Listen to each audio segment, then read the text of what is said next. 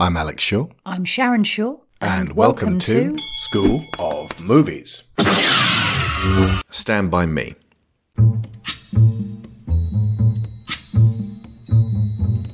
In all our lives, there's a fall from innocence. A time after which we are never the same.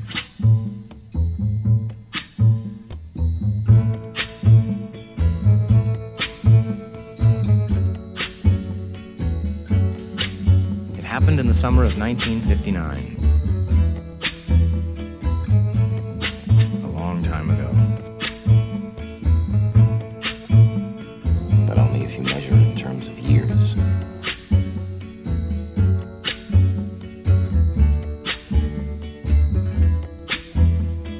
You guys want to go see a dead body?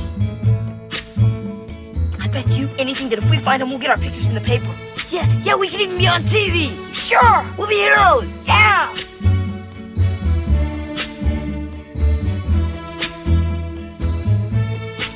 Just supposing that I told the story. Do you think that anyone would have believed it?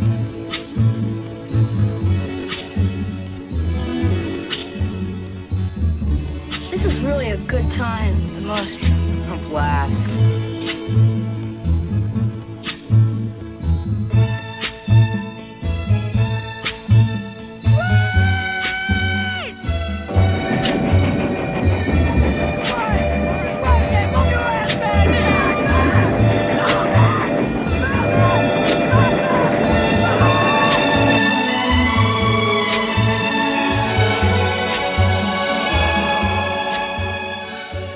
I'm never gonna get out of this town, am I, boy? You can do anything you want, man. I just wish that I could go someplace where nobody knows me.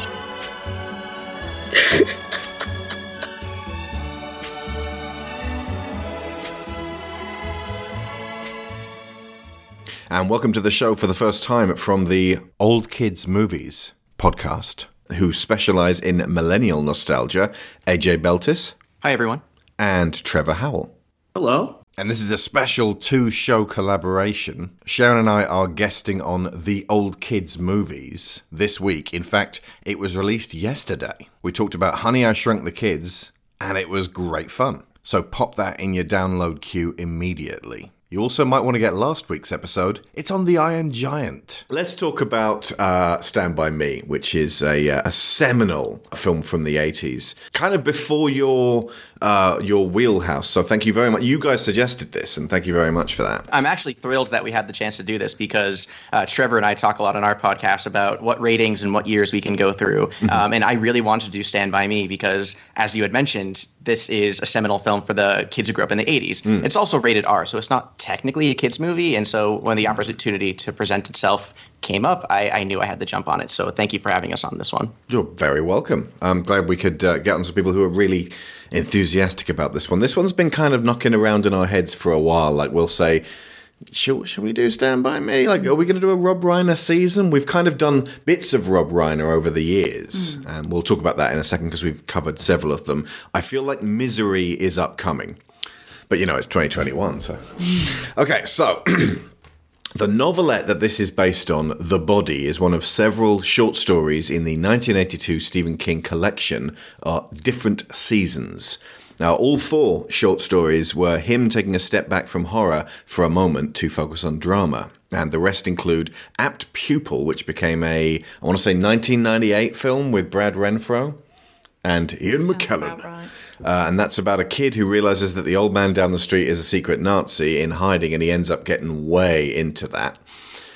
Then there's The Breathing Method, and I only read into this today, and I'm like, whoa, this probably shouldn't be adapted into a movie. It is about a mostly dead woman giving birth. But the fourth story, Rita Hayworth and the Shawshank Redemption, sounds like it has potential to be quite a good movie, and I won't spoil the plot. The Body is set in Castle Rock in Maine, which was moved to Oregon for the film, for the locations, which seems odd now because it's like, well, obviously if it's Stephen King, you go straight to Maine. And the major differences from the film that we're going to talk about are as follows. So I'm only going to mention here the things that are in the short story as opposed to the things that aren't in the short story. It is set a year later, so rather than in 1959, it's set in 1960. Gordy, as an adult, occasionally reflects on the other stories he's written and how they might relate in ways to his adult personal life, his losses and things that have happened in the interim 22 years. So it's a shorter span of time. And also the end. The bully gang members claim recovery of the body and beat the shit out of the kids. Which, that's terrible. And also, like, in case that wasn't terrible enough, the characters of Vern and Teddy also die in, respectively, a house fire and a car crash, in that interim 22 years. So Gordy is the single remaining survivor of this group of friends, reflecting on it. And also, it added a note at the end, Ace became an alcoholic factory worker. And it's just kind of like Gordy went back home and he was like, yeah, fuck you, Ace. See, this is the thing that gets me about different seasons, is you say it's Stephen King taking a step back from horror for a moment. He didn't step back very far. The text... Red Act pupil. The text said that he stepped back from horror more towards drama. And then I read the synopsis for The Breathing Method. Indeed. What they mean is there aren't any ghosts in this one. Yeah. No supernatural, but God damn, you get some horrific shit. Okay, so for context on Stephen King, this set of short stories written in 1982, he launched Carrie in 1974, and that was his first major book, then Salem's Lot, then The Shining, then The Stand, then The Dead Zone, then Firestarter, then Cujo, and part 1 of The Dark Tower. That is a pretty amazing streak. And he was now, at this point, a superstar horror author, which is probably why he was like, right, no ghosts in this one. Although there's no ghosts in Cujo. No. It's just a mad dog. Yes, indeed. After different seasons, however, he wrote Christine, the one about the possessed car, Pet Sematary, What about the possessed cat? Cycle of the Werewolf. Is that Silver Bullet? Yes. Which had Corey Feldman in it again. Yes, it did. And in 1986, he released It as a book, which feels like a vast expansion on the initial setup of a group of outcast friends in the 50s and their battles being looked back on by their adult selves in the 80s. So, yeah, it feels like he sort of took Stand By Me and went, what if Evil Clown? Yes. There's a lot of other commonalities there as well. And for context on Rob Reiner, he directed This Is Spinal Tap, which we already covered in a Riotous show several years ago. The Sure Thing, which I've never seen and I've just ordered on DVD. Editor's note, I had seen The Sure Thing, it's just not very good. And in consequence, I scrubbed it from my memory. John Cusack is a dickhead boy in college. He winds up going on a road trip with a prissy girl, played by Princess Vespa from Spaceballs, so that he can shag a girl who's easy and lives on the other coast. Ugh. Obviously, by the end, he's going to realise there's better for him and it's right there. But it took way too long to start the road trip, and he didn't change much at all. If anything, the prissy girl, she changed for him. Ugh! And here, for his third film, it really feels like this was the work of a more confident director. He tackled Stephen King, and after that he directed The Princess Bride, which we've covered, When Harry Met Sally, which I feel like we're going to cover, Misery, like I said, we are almost certainly going to cover that. Yeah, if nothing else, it's a superb take on toxic fandoms. Also by Stephen King, that one, and A Few Good Men, which we have also covered. And that, again, this is an amazing streak for the director, broken by North in 1994, which we covered on Patreon in our After School Club shows. So this and Misery put Rob Reiner in a small group of directors along with Frank Darabont, Brian De Palma, Stanley Kubrick, Mike Flanagan, and Andy Muschietti, who really adapt Stephen King well for the big screen amidst a sea of awful adaptations, including Maximum Overdrive, directed by a deeply cocaine-addled Stephen King himself. So the framing device of this story, we're going to talk you through like each bit of the film, and just kind of like we assume and hope that most of you have seen Stand By Me, but statistically speaking, there are going to be a whole bunch of you who haven't. I honestly feel like if you listen to our show, it's not going to ruin the film. In fact, I don't think the film can be ruined. It's great, and it is very much recommended. I was surprised, and I feel like I'm surprised every time when I see it. You begin with a Range Rover and Richard Dreyfuss as 39-year-old Gordy, who is played by Will Wheaton as a 12-year-old in this for most of the film, giving us the framing device. Now, he lets us know at the end of the movie, the real emotional punch at the beginning. I always forget that he reads in the paper that a man named Chris Chambers was stabbed in a fight, and then he tells us at the end. I feel like people forget that or miss that because it always comes as such a punch. And his words are specifically, and this happened. The bulk of the film that he describes happened 27 years ago in 1959. It happened a long time ago, but only if you measure it in terms of years. So we then go to a treehouse and we meet 4 shitty kids. We've got effectively behaving like most Stephen King kids do, which is swearing, smoking, kind of teasing each other to pieces, and also indulging in like racism and fat shaming and shaming the kid who wears glasses, using the R word, talking about vomit quite a lot, and also impugning each other's mother's virtue. But at least 2 of them are very likable and engaging immediately. So we've got Gordy, played by Will Wheaton. We've got Teddy, played by Corey Feldman. We've got Vern, played by Jerry O'Connell. And we've got Chris, played by River Phoenix. And I'm just going to give you this, folks, the setup, and then we can start sort of talking about each bit as we go through. The setup is that Vern, while he was underneath his house looking for a big jar of pennies that he'd buried there somewhere and forgotten exactly where it was, overhears 2 older boy bullies, part of this bully club run by Kiefer Sutherland as a guy named Ace, one of whom is Vern's brother. One of whom is Vern's brother, and also another of whom is Chris Chambers' brother?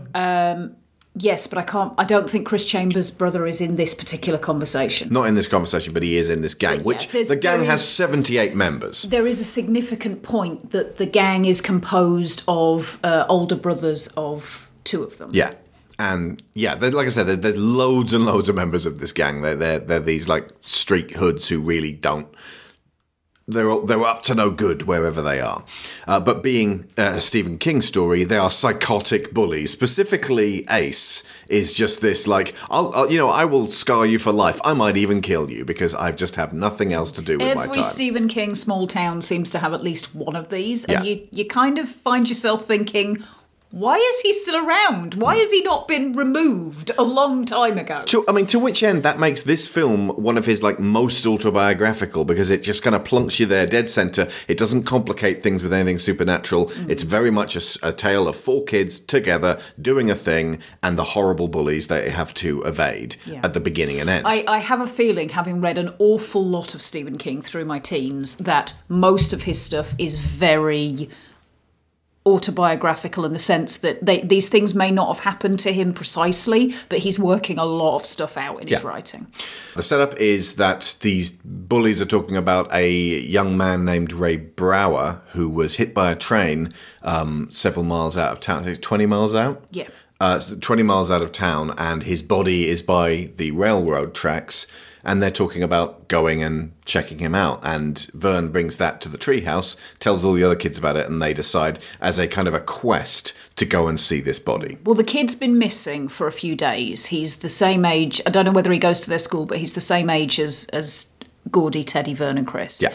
And I thought he was an older boy. No, he says he was our age. Right. But he's gone missing, and the town has been speculating that he got hit by a train, but because the body hasn't been found, they don't know. And these 2 boys, having stolen a car and gone joyriding around the outskirts of the town, have found the body and are now feeling somewhat in a moral quandary, because if they tell the police that they found the body, the police are going to realise that they stole this car.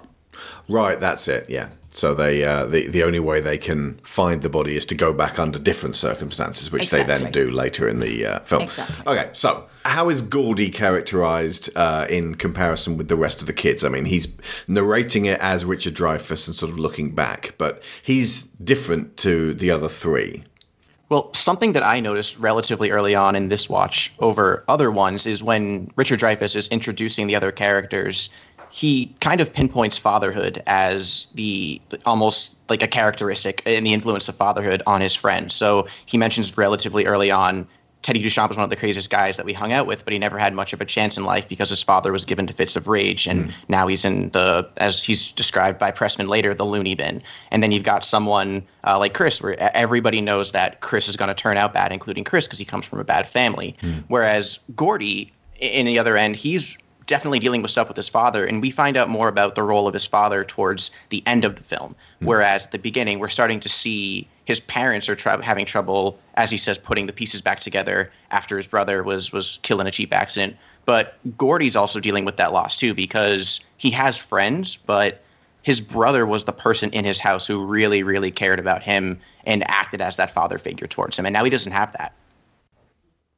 I think there's an element with all of the kids as well that they knit together as a group because they really need each other because of what's absent in all of their lives. They have, as you say, their fathers are either not up to the task or something has happened that means that there's a distance between them. I don't think Vern's dad is ever mentioned, is he? Yeah, clearly Vern's dad is just perfectly normal because otherwise Vern would talk about it. Yeah. He is not a troubled kid. They only mention Vern's mom. It just very briefly, there's a scene where they're getting to go over the junkyard fence, and I think they see a bashed-in car, and someone says, hey, Vern, looks like your mother was out driving again. Right, okay. So maybe Vern's father's absent completely. But the other thing is as well that that those of them who have older brothers, the older brothers are also not doing a role model type job for them.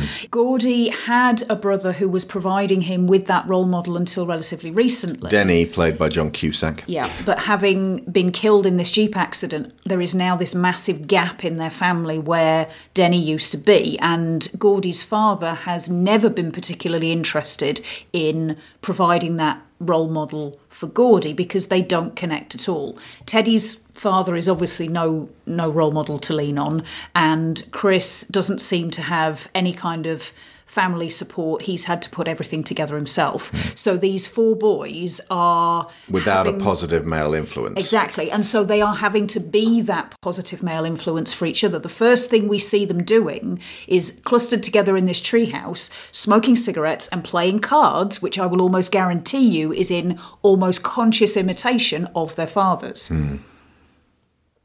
And the way that they show, aside from the physical intimacy that they show each other, there's a lot of hugging, a lot of sort of wrapping their arms around each other as a sense of friendship. They almost insult each other lovingly. And I thought that was, I noticed it this time, basically the way that they were almost experiencing abuse from their parents and their older brothers.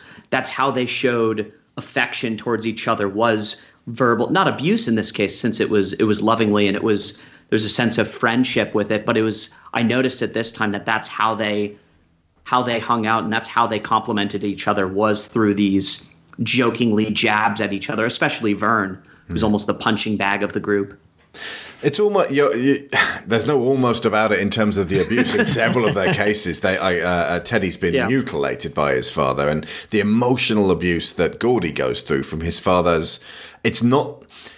It seems to come as not so much what he says and what he doesn't say. So Gordy's got to live with these big eyes glaring at him. And later on has a dream where he is at his brother's funeral and his father leans down and says, "It should have been you," and wakes up crying. He's genuinely convinced that his father hates him. And you're right. If you compare how they bust each other's chops compared with the bullies, it's positively Edwardian in its politeness. And it's affection. It's like I said, they're still shitty to each other, but in a kind of the losers club way. And also, we asked our kid what other movie had a lead boy character whose brother has tragically died very, very recently, and his mother and father are now emotionally absent. They went straight to It, with Bill Denborough having lost Georgie, and it seems very deliberately re-evoked by King in that, and like, this was a powerful thing. Let's use that in a larger context. Yeah, I think if there's a key difference between both of those setups, it's that with a clown got him in the other case. Well, other than the clown. I'm talking about the family dynamic. I know. But the Denboroughs, Bill seems to have had a pretty reasonable relationship with his parents before Georgie's death. Yeah, it establishes in this that Gordy's dad was a colossal prick while Denny was still alive. Absolutely. And there's a way that when we see the flashbacks where they're sat at the dinner table or where Denny and Gordy are talking together, the idea of this family that you get is that their father feels himself to be some kind of small town failure. Like, things haven't gone horrendously wrong for him, but you can tell there's a life he wanted that he didn't get. He's got 2 sons. One of them is the epitome of everything he wishes he could be. So he funnels all of his love, all of his promise, all of his hope into Denny, who is the football star, who has a cute girlfriend, who's got everything apparently going for him. Whereas I know Gordy's strengths and they are few. He's Denethor. He's Denethor, yeah, exactly. And Gordy is poor Faramir sat there going, but I'm incredibly, gentle and artistic, and his dad's going, it really is that story. Has no value to me. Do you wish that I had died in Denny's place? Yeah. Yes, I wish that. Absolutely. And Denny is Boromir with the fact that he actually loves Faramir and is supportive of him. Leaves more room for drinking. Well, maybe not that. He's a bit more of a jock, but yeah, there is that sweetness between them. This is why, by the way, that was a travesty, leaving that thread out of the theatrical edition of The Two Towers. It's so many people are like, I've never seen the extended versions. It's like, oh my God! Yeah, but there is something about Denny that Gordy leans on very, very hard in terms of his identity and his reassurance that he is okay, because he's not getting that feedback from anyone else, and it culminates in what happens towards the end of the film, which I will come back to later. Yeah. Okay, so let's talk about all of you folks talk about Ace, the psychotic bully, and his million dude gang. Yes. I'm just going to say this because it freaked me out. When I was writing my notes for this, I misremembered. I know, you're pulling a face, but honestly, it really did freak me out.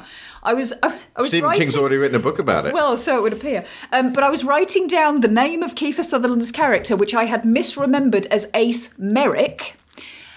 It's actually Ace Merrill, and my autocorrect changed it to Merrill. I think autocorrect actually taps into Google now. Okay. Because that might explain it. But there's other uses of Ace, surely. But yeah. It corrected my spelling of Andy Muschietti, so I think we're all right. Right, fair enough. It's not ghosts. It weirded me out. Okay. So, sorry, to our guests, we have yacked too much. If you want to talk about these crazed bullies, please do. Well, something I noticed again this time is the differences in how each of the characters are based on their age and the generation, how they're interacting with each other. I mentioned the kids are interacting, they're loving, and they're very intimate with each other and physically just together and friends. And even when they do fight, they make sure that they're okay with each other at the end. The adults, they're very separated. The only adult scenes in this movie is the store clerk who's by himself, the junkyard who's yelling at the kids, and then the parents, Gordy's parents, who are very, very separate deliberately. And this teenage gang, they're just horrible to each other. Yeah. They just yell at each other, threaten at each other. They're brought together by fear. And I'm guessing, because they're brothers with some of the younger kids who have this abuse in the house, it obviously followed them. And it's the cycle of abuse continuing with them. And it's tragic.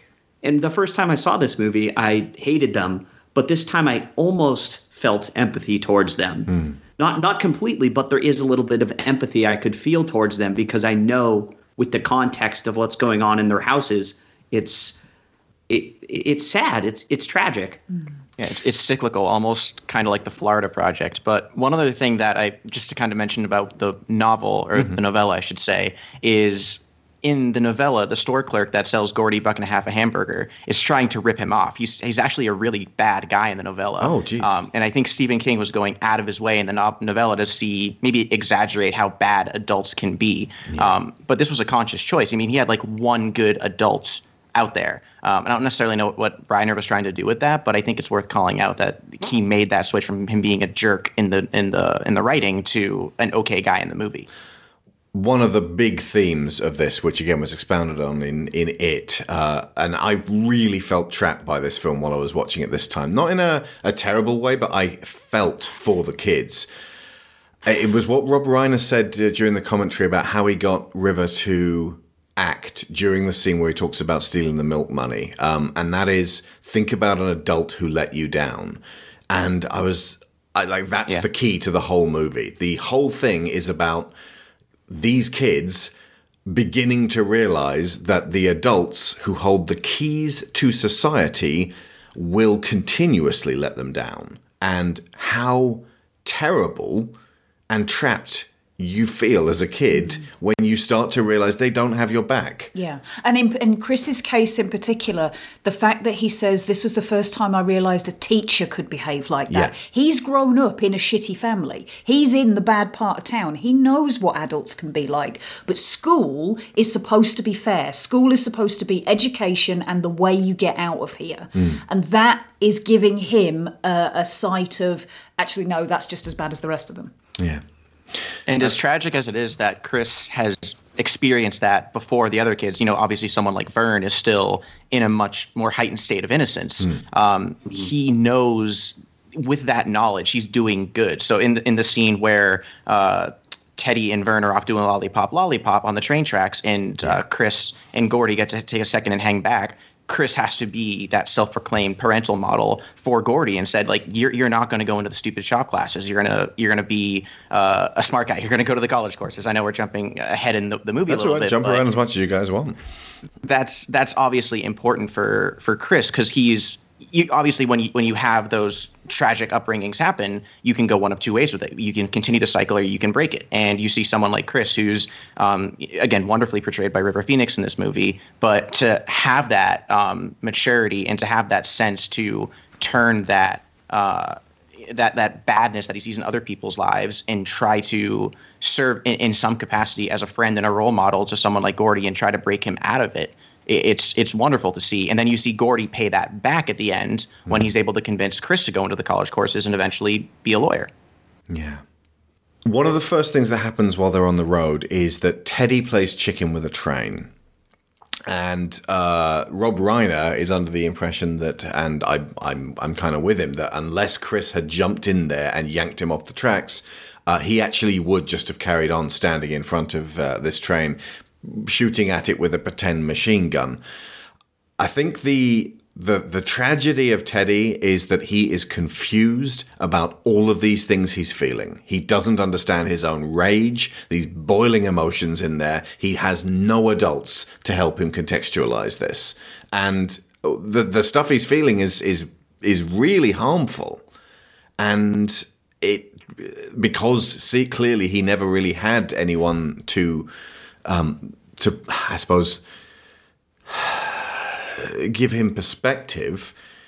From the sounds of it, his life is hard, and he winds up kind of aimless and left outside society as the. It's almost like he's cursed by by Milo Pressman, the guy who owns the junkyard. He's tied to his father as a lunatic, that he will never be able to be more than that.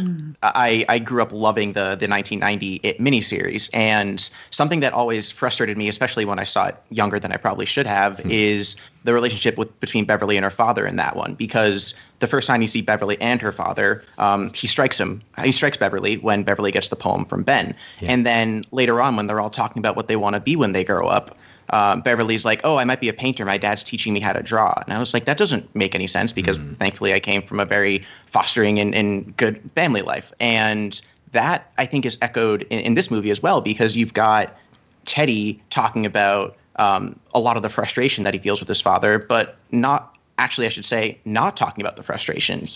Whenever he talks about his father, it's always in a very positive light. He talks about going fishing with his dad. It's about how proud he is of his dad, that he was a veteran. And it's almost like, a domestic abuse situation where he is trapped, and that's scary and sad to see.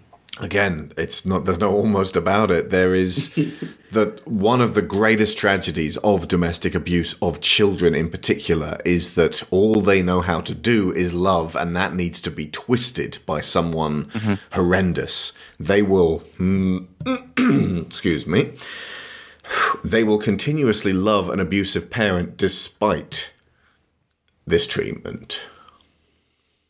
And that really comes through in Feldman's performance. He actually says that there weren't any other kids who were going to the audition who were as messed up as him at an early age. He's remarkably frank about how difficult his own life was. So there's a strange parallel between these characters. Between the real-life actor and this tragic character. Yeah, they made a point to say that Rob Reiner tried to hire kids who were essentially the exact same versions of their characters.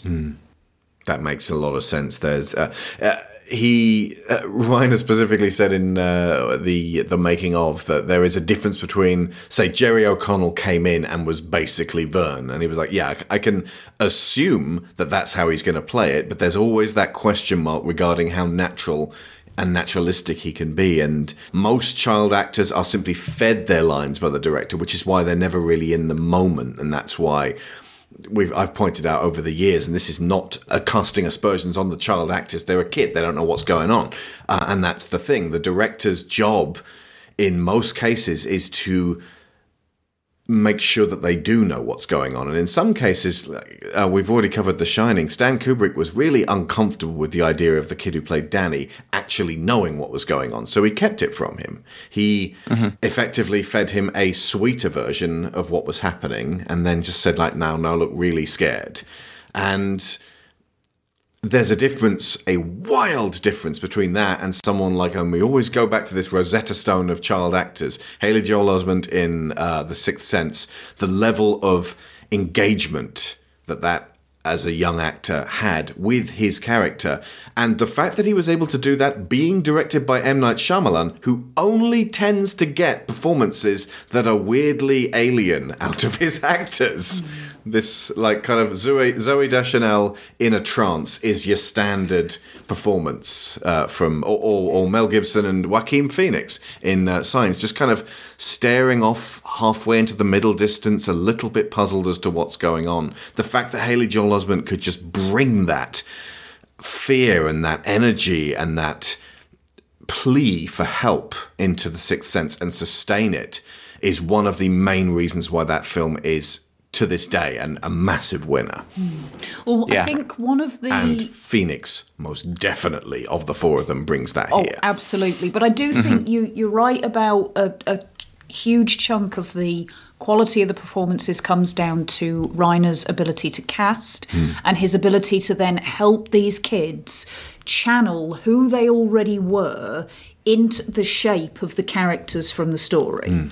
So one of the difficult things he said when you're working with children, this is Rob Reiner in the commentary, is that you're working with somebody who doesn't have the experience, not through any fault of their own, they just haven't been around long enough to bring somebody that they're not into the performance that they're giving. So really you're just kind of helping them fit themselves into the character.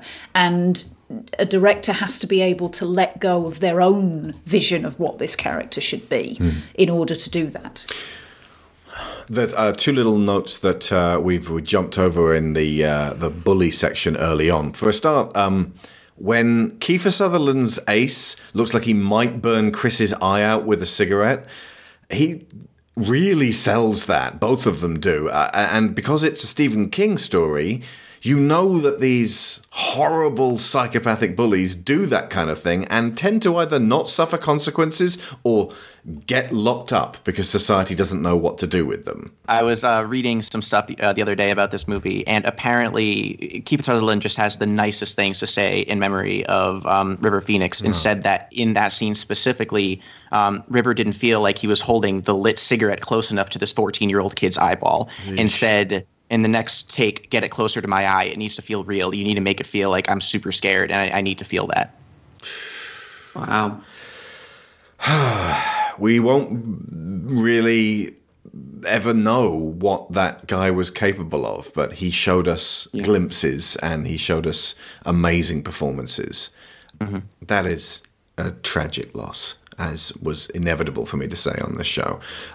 The baseball cap is a neat little touch because Denny gives it to Gordy early on in a flashback, and then one of the bullies just takes it off him and just kind of like wears it crookedly on his head and just doesn't. It's Ace. Ace takes it from him and gives it to Eyeball. Gives it, like, doesn't even care. And this is a precious totemic heirloom of a baseball cap, and it's just, taken from him in a way that it's the reverse of a save the cat. It's a kill the cat. It's a we know we hate this guy. A save the cat is where at the beginning of a film or in a screenplay or a story or anything where we're being introduced to characters, the usually lead character does something nice that allows us to like him or her and engage with them early on and kind of forgive their foibles later on, because it's like, well, they saved the cat. This is a kill the cat moment where, like, I hate this bully, and it just makes you grind your teeth. And he just steals it for the sake of stealing the hat. Because you see, just because he hands it to his friend, he does not care about the value of having a hat. He's not using it to protect his eyes from the sun. He's stealing it just to be a dick. Yeah. The first time I watched this movie, again, when I was probably 12 or 13 years old, something that really angered my 7th grade self was, where's the hat? Why didn't you get the hat back at the end of the movie? And Rob Reiner has asked that question all the time and says, whenever they turn the corner, Eyeball threw it into the nearest trash can. They don't care about this, which makes you just loathe them even more. Yeah. Also, he gets something more valuable than the cat back. It would be a nice little symbolic gesture, but again, that suggests that the bullies would give a shit about it. Ultimately, throwing it in the river would make more sense, visually speaking, just to annoy the audience even more. This scene as well is a really good visual example of how the older brothers are failing them as well. Because the guy who's given the cap and just stands there watching this whole thing play out, that's Chris's brother. And he watches Ace nearly burn his little brother with a cigarette, and he does nothing. He laughs. Yeah. Chekhov's gun we also get here, which is where Chris says, hey, I got it off my old man. And then it's like, oh, God. And then we do have kind of a tension. And as soon as it gets brought out later in the movie, like, oh, God, don't give it to Vern. Oh, God. And it gets used to, like, scratch foreheads and it gets pointed directly at balls. It's crazy. But it comes in incredibly useful at the end in terms of it is a key moment of this and a key prop. But it's a neat way of saying they're kids, but what they're doing is extremely dangerous. So let's... Well, it's presented in a way that repeatedly shows they don't know what they're doing, because not only is it Chekhov's gun, it's Chekhov's loaded gun. Yeah. I hold 10 man's lives in my hands. Chris gives it to Gordy. Gordy starts messing around with it. He fires it by mistake and freaks out. And Chris's response is, look, I'm really sorry. I didn't know it was loaded. You took a gun out and you didn't know it was loaded. And why is the next thing you do not to remove the clip and take the rest of the bullets out? Yeah. This kind of sets the scene for when they then get to the railway bridge, and it's like, we can either walk 5 miles down that way and then walk 5 miles back, or we can walk 10 minutes across this bridge and be there immediately. And honestly, as an adult, I was like, I just walk the 5 miles and 5 back. This is insane. This bridge is a death trap. It's a million just miles would've above ran. the river. I would have sprinted. I don't know why they walked so slowly. Well, this is the thing. They go so slowly because Vern crawls. The other two, Teddy and Chris, kind of streak out ahead, Yeah. and they're almost Yeah. at the other side when the moment comes. They go as slowly as the narrative required them to. But it's because Vern doesn't have the confidence and the maturity in the case of Chris and Gordy and stupidity in the case of Teddy to just get up and move. He's just above toddler status at this point. He's like he goes back to crawling real easy. Yeah. But when the train comes, did you listen to the sound? There isn't the screeching of brakes. There's a honking of That a train horn. driver does not care. That train driver's like, are you running fast enough yet? Run a little faster. I ain't put the brakes on. There's no point. And I know that there's like a mile stopping, but even as a train driver, unless you're actually kind of keen on murdering kids with your locomotive, that's something where you at least, maybe I'll just start with the brakes. Yeah. That would be good. Another example of how the adults suck in this movie. Yeah. I mean, but he expounded on that in It and turned it into this kind of subconscious conspiracy of the adults in Derry, which is just down the road from Castle Rock if you're a Stephen King fan, wherein they're okay with children being sacrificed because it leads to the continued success of their town. Well, it's an extrapolation of here's a thing that you could do to make your kids' lives better and safer. We'd still rather not. But it comes from a very sharp observation from a young Stephen King that is being channeled through an older Stephen King writing, saying, this terrible thing happened right in front of my eyes and no adults did shit about it. And it just feels like injustice. And there's something really significant about the fact that Chris goes on to be a lawyer.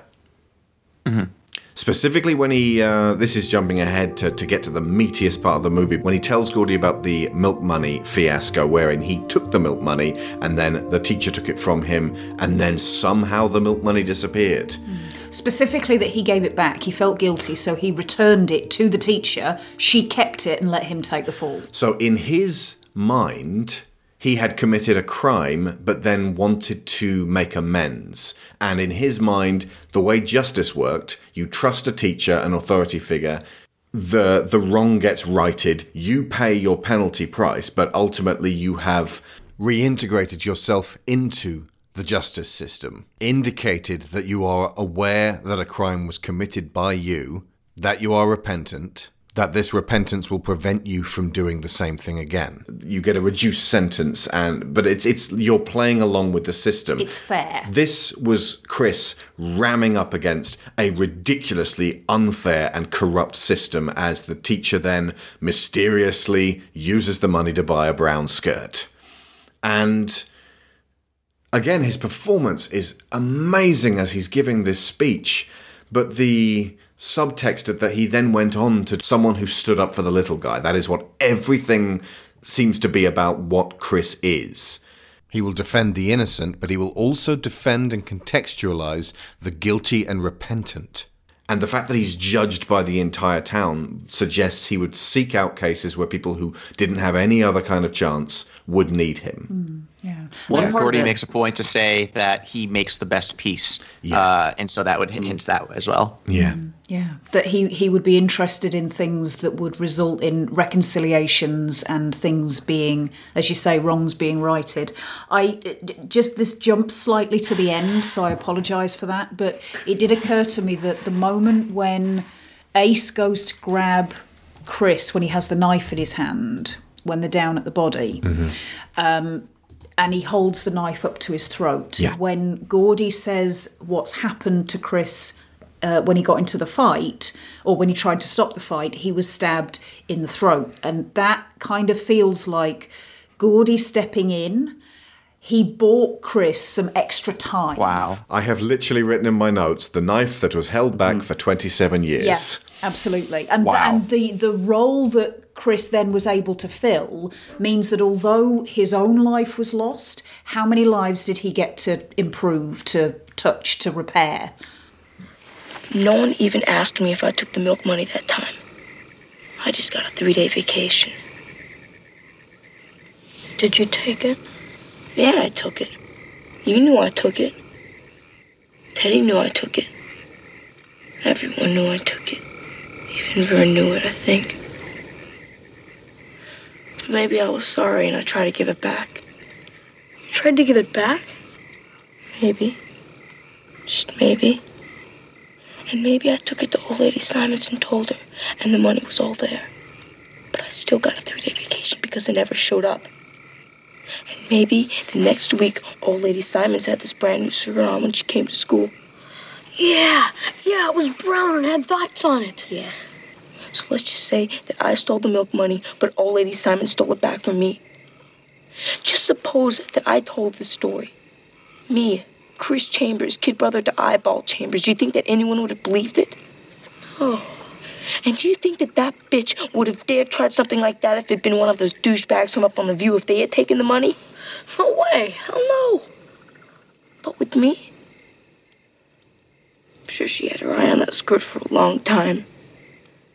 Anyway, she saw her chance and she took it. I was the stupid one for even trying to give it back.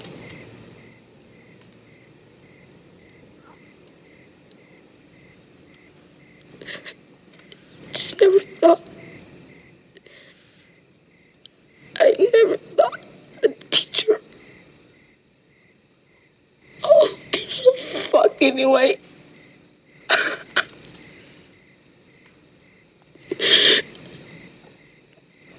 I just wish that I could go someplace where nobody knows me.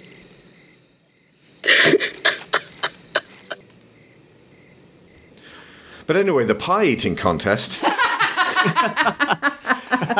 more thing on that speech, if I may. If you would, please.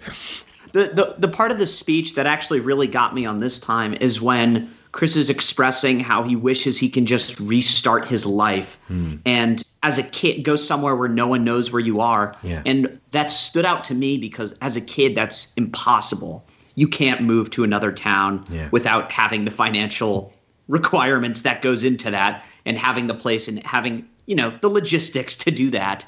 And as a kid, that's just such a fear that you have, even just with bullies in school and friends and being embarrassed. And now the teachers, the people that are supposed to help you with school, can't even be trusted.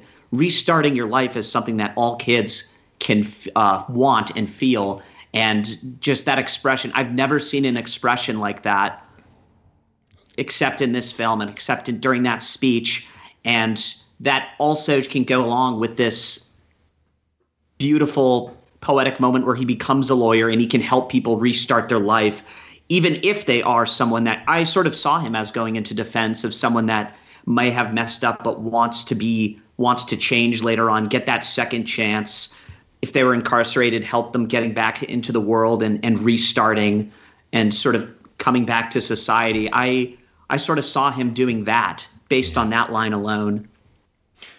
There's a level of obligation when you're a kid that you can't move towns and you've got to stay with your parents. You can't move schools. You've got to go to the school that your parents send you to. If you have very receptive parents, they might listen to you when you say, I hate this place, please move me to somewhere else. Or you have the reverse, which is something that River Phoenix experienced himself, which is where your parents move around a lot and you've got no choice. You go with them. You're effectively a stick born up in a river. You're forced downstream and you have very little control over your life. And again, like I said, when I watched this film this time around, I really felt that level of trapped, that level of no control over your own course that these kids have. Which is often what results in teenagers when they start to be able to rebel a little bit, making very bad choices sometimes, because this is like, how much practice have they actually got at making choices and decisions for themselves? Yeah. So, the pie eating contest. This seemed to be... it's a fun bit, and Rob Reiner was like, I really wish we'd left this out of the film. It's so broad, and it's all about vomit, and it's gross.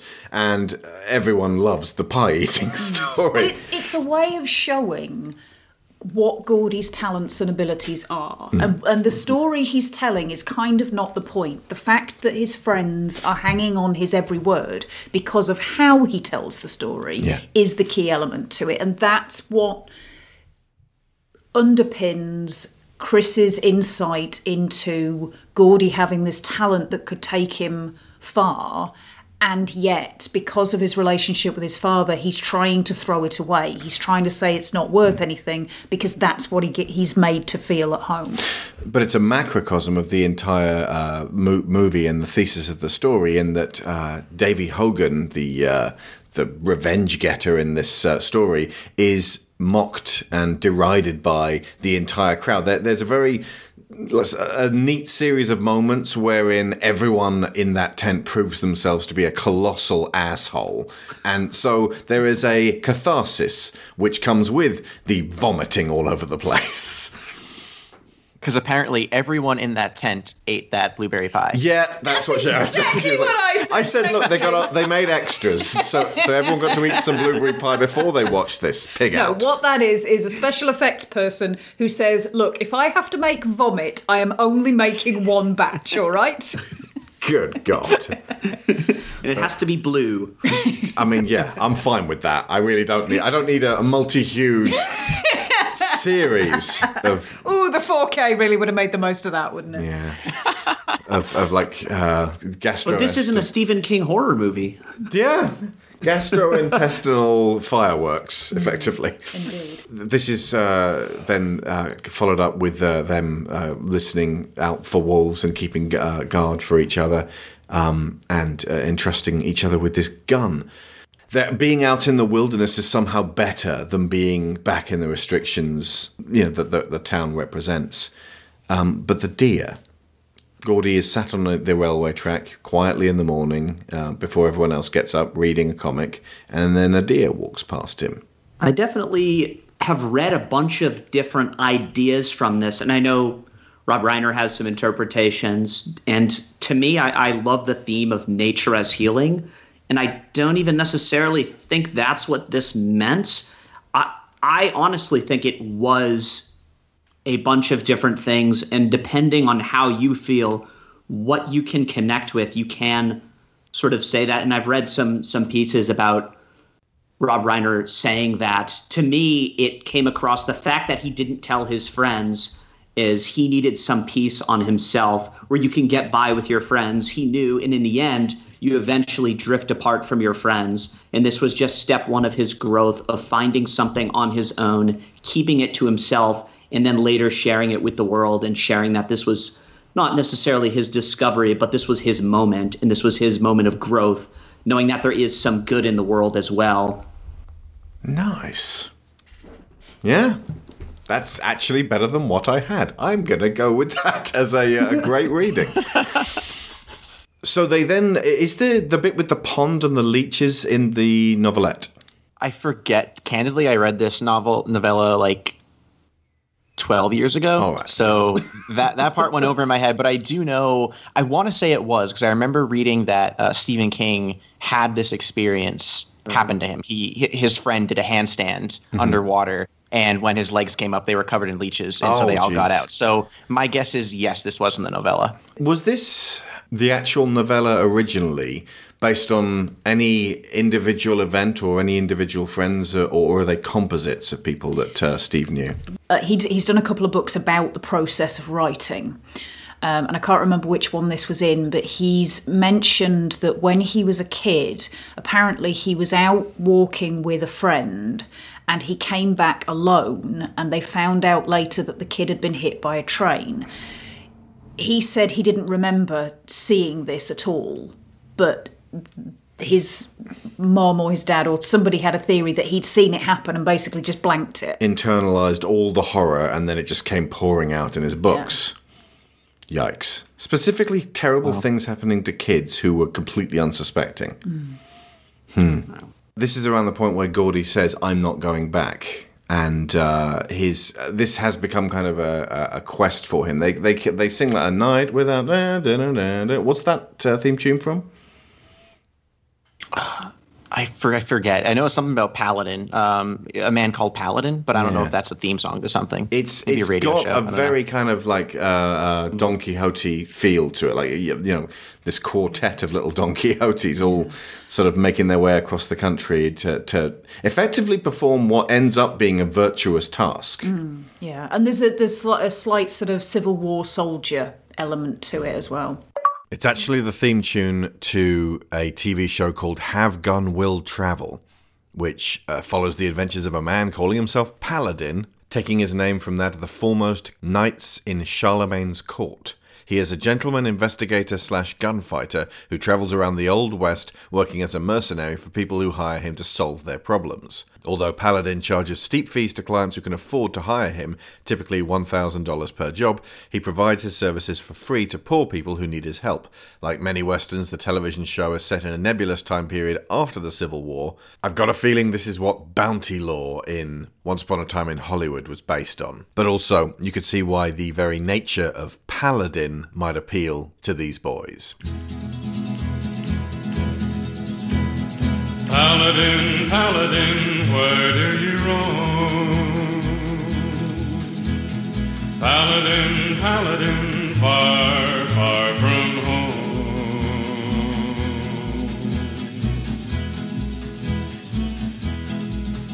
Have gun, will travel, reach the card of a man. A knight without armor in a savage land. And obviously, we've had it drawing on this. Stranger Things drew a hell of a lot from this as well. Oh, 100%. The bikes, well, not the bikes, that was it. But, the train tracks, they're following the train tracks with 11 to get to the lab and everything. That's just one example. The sense of their group being complete when all of them are together and then just one member being away makes them feel wounded. That's that's definitely like that's the basis of the melancholy of the story, as Gordy reflects by the end. I do wonder what the hell Stranger Things is even going to be when they come back in their 20s. But yeah, then effectively they get to the body, Ray Brower, and he's just a boy who's been killed. And a lot of stuff happens which is not necessarily spoken out loud. And you can mine so much from the silences and the kids staring at this body. But Gordy has a huge amount of stuff to process regarding his brother. I think the key element of it for me, because obviously he brings up the fact that when he was at Denny's funeral, he couldn't cry. And he hasn't grieved for his brother. He hasn't really started that process of letting that go. And something that is almost stated outright is that the reason that Gordy really wanted to push on when the others were maybe thinking that we should give up and go home at this point is that seeing this body is going to help him start to let go of Denny. But there's another element to this that I think is more hinted at, which is his deeply held belief that his father wishes that he had died instead of Denny. And this is why I think it's significant that Ray Brower is their age. Yeah. By seeing somebody who is his age and dead, he gets, even just for a moment, to sit with that feeling of, okay, what if it was me? What would happen then? How would people feel about that? And just kind of hold that idea in his head for a moment. Right.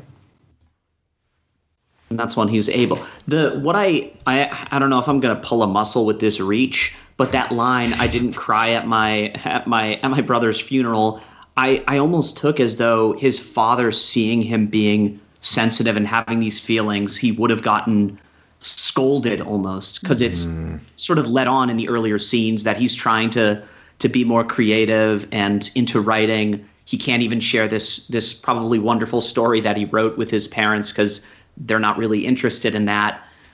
And I almost feel like that dream sequence, if he was trying to get emotional, that his father would like scold him and tell him to be the sort of masculine figure of the 50s. And he's allowed to process it now because he wasn't given the chance at the funeral. Yeah. Again, that might be a reach. I don't know. No, I think that's spot on. And in sense. particular, because one of the things that expressing emotion provides for us in a social sense is it's not just us outpouring how we feel, because if that was the case, we could do it sat in a room alone and it would have the same value. But it creates bonds, because by showing that you are feeling something emotional in front of other people, you give them an opportunity to comfort you, and that reinforces the bond between you. And in Gordy's family, there is no sense of those bonds, because those emotions and those vulnerabilities are not shown. That's why those bonds are not there. And I will bet you folding money that Chris was not at that funeral, but by letting that emotion out in front of Chris, who is capable of giving him that comfort that he needs, he's able to get something that if he'd cried at the funeral, he wouldn't have got.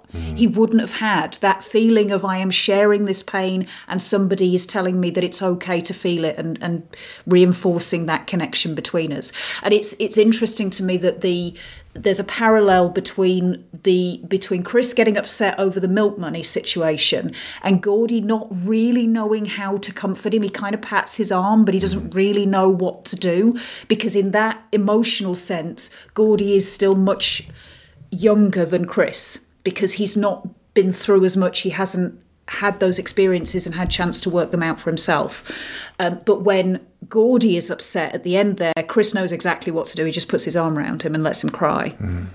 And that's Chris has that sense of emotional maturity, where Gordy has maybe got a bit more intellectual maturity.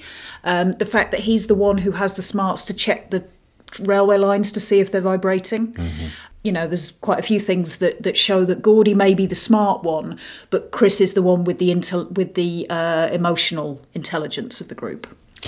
I definitely internalised the being unable to cry over one person until you deal with the death of another person, and use that in my writing. Folks who've read my books will know what I'm talking about with that one. There's another element to this which it didn't necessarily sink in so much as resonate with me on a very core level, and that is that when Ace and his gang turn up, these kids, the Castle Rock branch of the Losers, defend the body and say, no, go away. Not in a, we want to claim this one, but in a, out of respect for the dead and out of almost a ritualistic dignity afforded to the corpse of this person that he's already acknowledged will never chew the end of the eraser on his pencil anymore. He's acknowledging that this used to be the shell around a person and now has been, as the guy in the grocery store says, in life we are among death. Most people, understandably, are terrified of death and are not used to encountering it or feeling it that close, and processing it takes a lot out of us. But the proper handling of the dead allows us on some level to begin that process. Yeah. There's also the fact that he is the same age as them, or was the same age as them, and there's almost a sense of he's one of us, you can't have him. And there's something disturbing to me about the despoiling of a body in particular. I read a really decent book from a really renowned author a couple of Christmases ago, and I felt like dying at the end, because this book, without the central hero characters being directly appalled at the treatment itself, did horrible things to a dead body, and it just seems to get to me on an elemental level where it's like, this feels capital W wrong to do that. And it was such a minor aspect of the book, but it felt like it stood out like the sorest of thumbs for me. So the fact that Gordy stands over this body and says, no, Ace, leave this guy alone, get the fuck out of here, and pulls the gun. Originally, Will Wheaton felt like, shouting at Ace, and he was sort of talked down by Rob and said, no, you just be really steady with yourself and just tell him in a matter-of-fact way, the gun does the shouting for you. Yeah. You have all the power in this situation, and he knows it. And that's good to know that behind-the-scenes fact, because I also wrote down that Will Wheaton's line delivery in this scene it's chilling. It is so good. I absolutely love it. And something else about another difference here is originally Stephen King had written for Chris to be the one holding the gun. Right. Reiner said, let's have Gordy do it. And when he explained why, he's like, this completes Gordy's journey as the POV character. And King was like, why didn't I think of that? That's brilliant. Because sometimes you rush, Steve. Yeah, yes, you do. You're trying to get to the end too quickly. But yeah, he's what Gordy's doing at this point is effectively... He doesn't get the cap back from Ace, but he does get something much more important from this situation, which is that he internalizes Denny. He steps up to be his own big brother at this point. Nice. Yeah. There's also the line he gives that I really love is when Ace says to Gordy, what are you going to do? You're going to shoot all of us? And Gordy says, no Ace, just you. Because he knows Great line. That those guys you have stood behind you, where I have my guys who are here with me and are forming a solid line and would not leave me, your friends, if I shoot you, they scatter. They don't care. Yeah. And Ace knows that, and the look on Kiefer Sutherland's face at that point is priceless. It's... Will Wheaton pointed out that he found the TV edit of this hilarious because they removed the first part of "Suck my fat one, you cheap dime store hood." In the TV version, it's just "you cheap dime store hood," and he marvelled at the fact that Kiefer Sutherland is like, "Oh my god, you got through all my layers with just those words."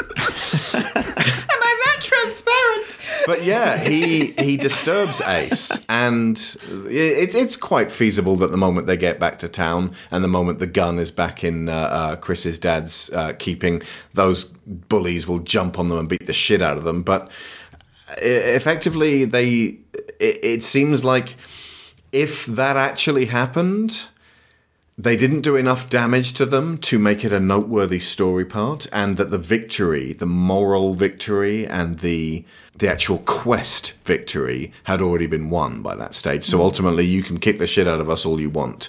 They end up phoning in an anonymous tip to get Brower's body picked up, and nobody gets the credit. And it doesn't matter because they've already achieved what they set out to. Yeah. The important thing is that Ray gets to be brought home. Yeah. Mm-hmm. And they all completed their arcs. The story as told is sadly so much more powerful if it is just Chris who has died in the present. Vern and Teddy do go off and lead normal, and in the case of Teddy, troubled lives, but they just kind of muddle on and continue to be taller versions of who they were as kids, and Chris ends up being able to achieve what he believed he couldn't, what he was told he couldn't, despite the township, the civilization that had no use for Chris Chambers. Yeah, and just to kind of go back to the Rob Reiner casting for a second about basically casting these kids, the prediction that Gordy laid out the summary of what happened to them is basically what happened to these four kids. Corey Feldman obviously is dealing with the most troublesome present, and then you've got Jerry O'Connell, who's married to Rebecca Romaine and has kids, and you've got Will Wheaton, who's a writer, and you've got River Phoenix, who again tragically was the most successful in that short term. Had the strongest trajectory, and then his life was cut short, far shorter than it should be. And kudos to Reiner there. And that scene where you get the fade out on Chris when Richard Dreyfuss is narrating about his passing, it's just haunting. Yeah. I'm never gonna get out of this town, am I, Gory? You can do anything you want, man. Yeah. Sure.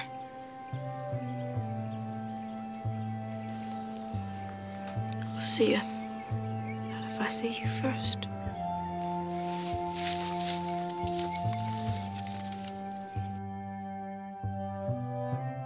Chris did get out. He enrolled in the college courses with me, and although it was hard, he gutted it out like he always did. He went on to college and eventually became a lawyer.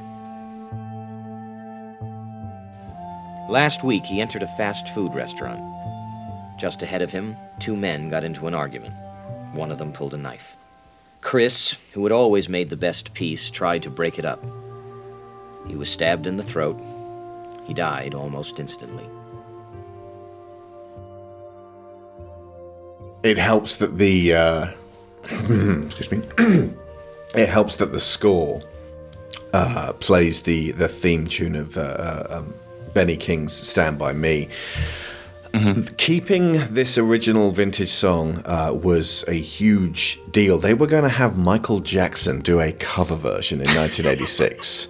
This would have been around the Bad era, and it would have sealed it in the 80s. But instead, it's a period piece and it's timeless. And it has... I mean, it's not timeless. It's a period piece, ergo it has that particular time attached to it. But sticking with Benny King allows it to dwell in that moment, in that era, rather than throwing us into who was trendy in 1986.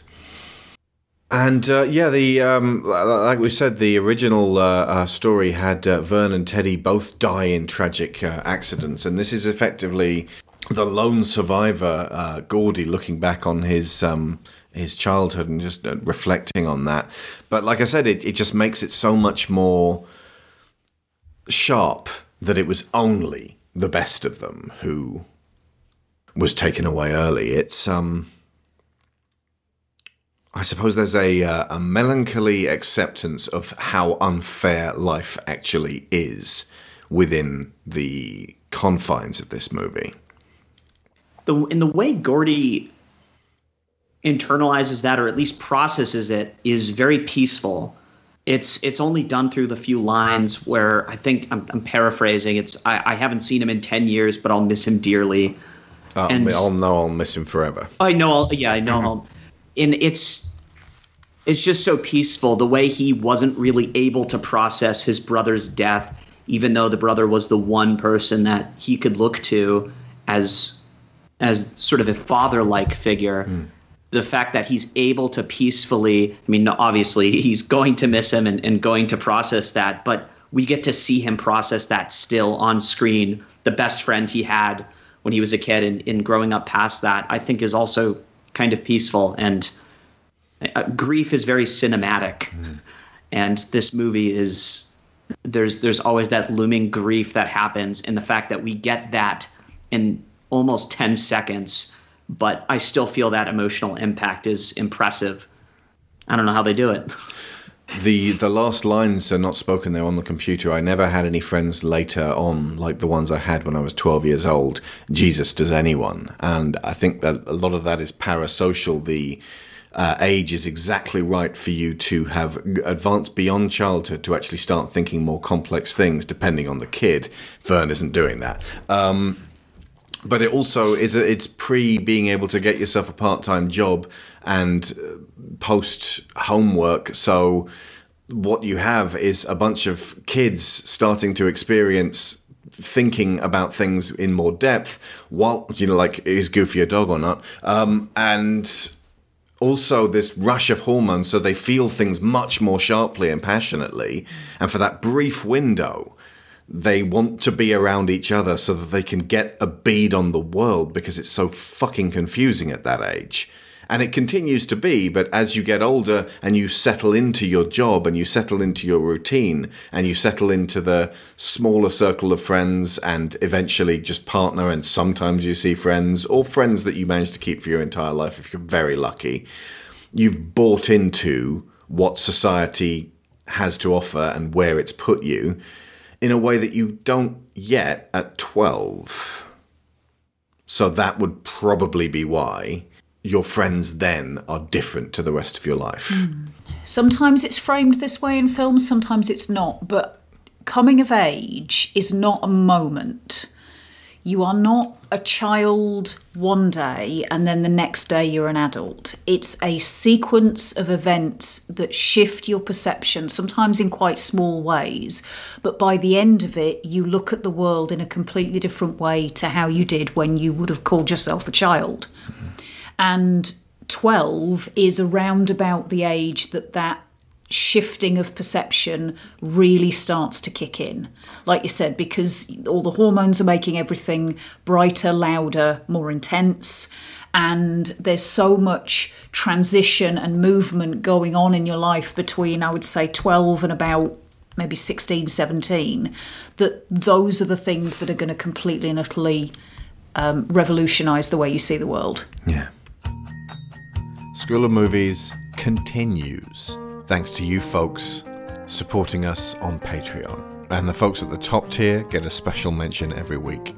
So thank you to Aaron Lecluse, Abel Savard, Alex Outridge, Angus Lee, Benjamin Hoffer, Brian Novak, Cassandra Newman, Chris Finnick, Christopher Wolfe, Kieran Dashler, Connor Kennedy, Dan Mayer, Daniel Salguero, Dan Hepner, Dave Hickman, David Sheely, Duran Barnett, Finbar Nicole, Frankie Punzi, Greg Downing, Jameis Enright, Jesse Ferguson, Joe Crow, Joel Robinson, Johan Clayson, Joe G, Kat Essman, Kevin Vahey, Lorraine Chisholm, Mark Luksh, Marty Huey, Matthew A. Siebert, Matthew Webb, Michael Haskell, Sarah Montgomery, Tim Rosensky, Timothy Green, Toby Jungius, Tom Painter, Trey Contreras, and Valencia Burns. We had to slightly reshuffle this show because it coincided with the 50th episode of the Old Kids Movies. And we didn't want to make him change the episode number to 51 just for us, so you got Stand By Me early, and next week, War for the Planet of the Apes. And just before that, I'm going to be re-releasing Rise of the Planet of the Apes and Dawn of the Planet of the Apes, so you can get the whole trilogy in one go.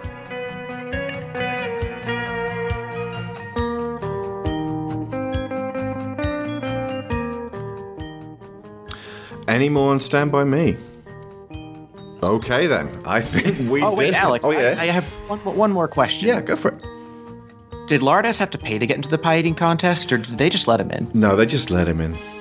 I love that because it feels like that's something that an author, who is trying to kind of express. Sometimes people will ask you silly questions and you're like, did you pay attention to the rest of the book? And also the whole, like, Teddy saying the ending should be he goes home and kills his father. I'm like, Teddy, please seek help. Jesus. Oh, wait, it's 1959 or 1960, depending on whether it's the book. There is no help. Fuck.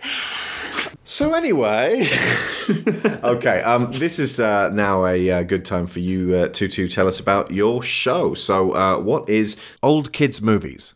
Yeah, it's been a blast. We started this last year as a quarantine project, and we've been growing ever since and loving it. Basically, we go back to our favorite and not so favorite 90s and early 2000s movies. Trevor and I are both on the cusp of millennial Gen Z, so these were the movies that we grew up with as kids, and we go through and talk about what holds up, what doesn't. We go into some fun discussions around things like what would be the drinking game, what are the pure nostalgia plugs that we love, and then ultimately, does it hold up or not? And you can find us on Apple Podcasts and Spotify. We're on Twitter at Old Kids Movies. We're on Instagram at The Old Kids Movies. And it's been a blast. Trevor, did I miss anything? Just we try and find the hidden gems of what is entertainment made for kids and what should be seen by the kids today, even if it was made long ago as just a commercial. And once again, if you're listening to this on the week of release, go check out Old Kids Movies, and we will be on there, having launched just yesterday on the 50th episode, which should be easy to find at any point in the future as well, talking about Honey, I Shrunk the Kids. Thank you so much, gentlemen. And we will be back next week. I've been Alex Shaw. I've been Sharon Shaw. And School's out.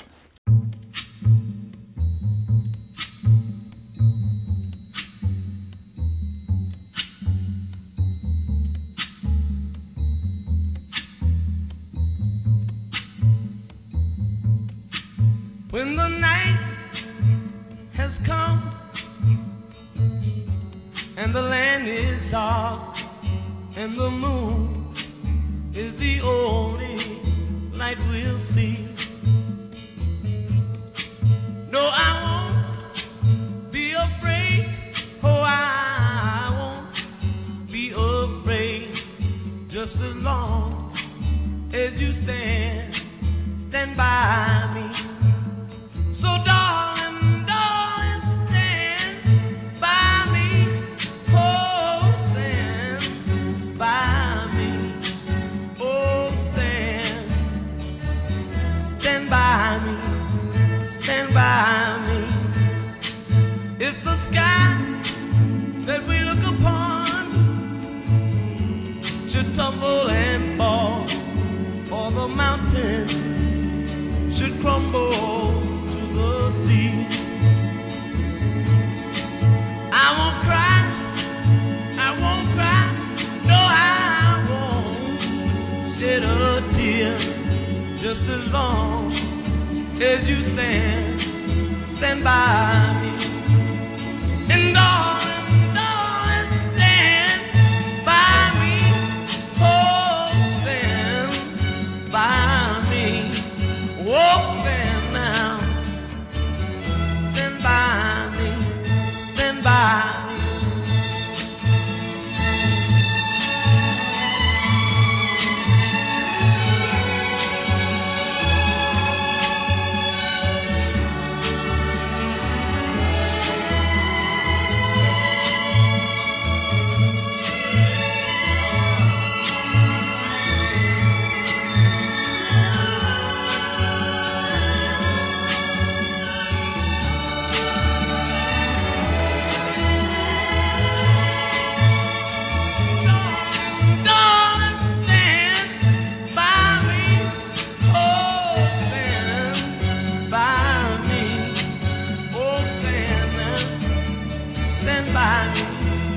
Stand by me, when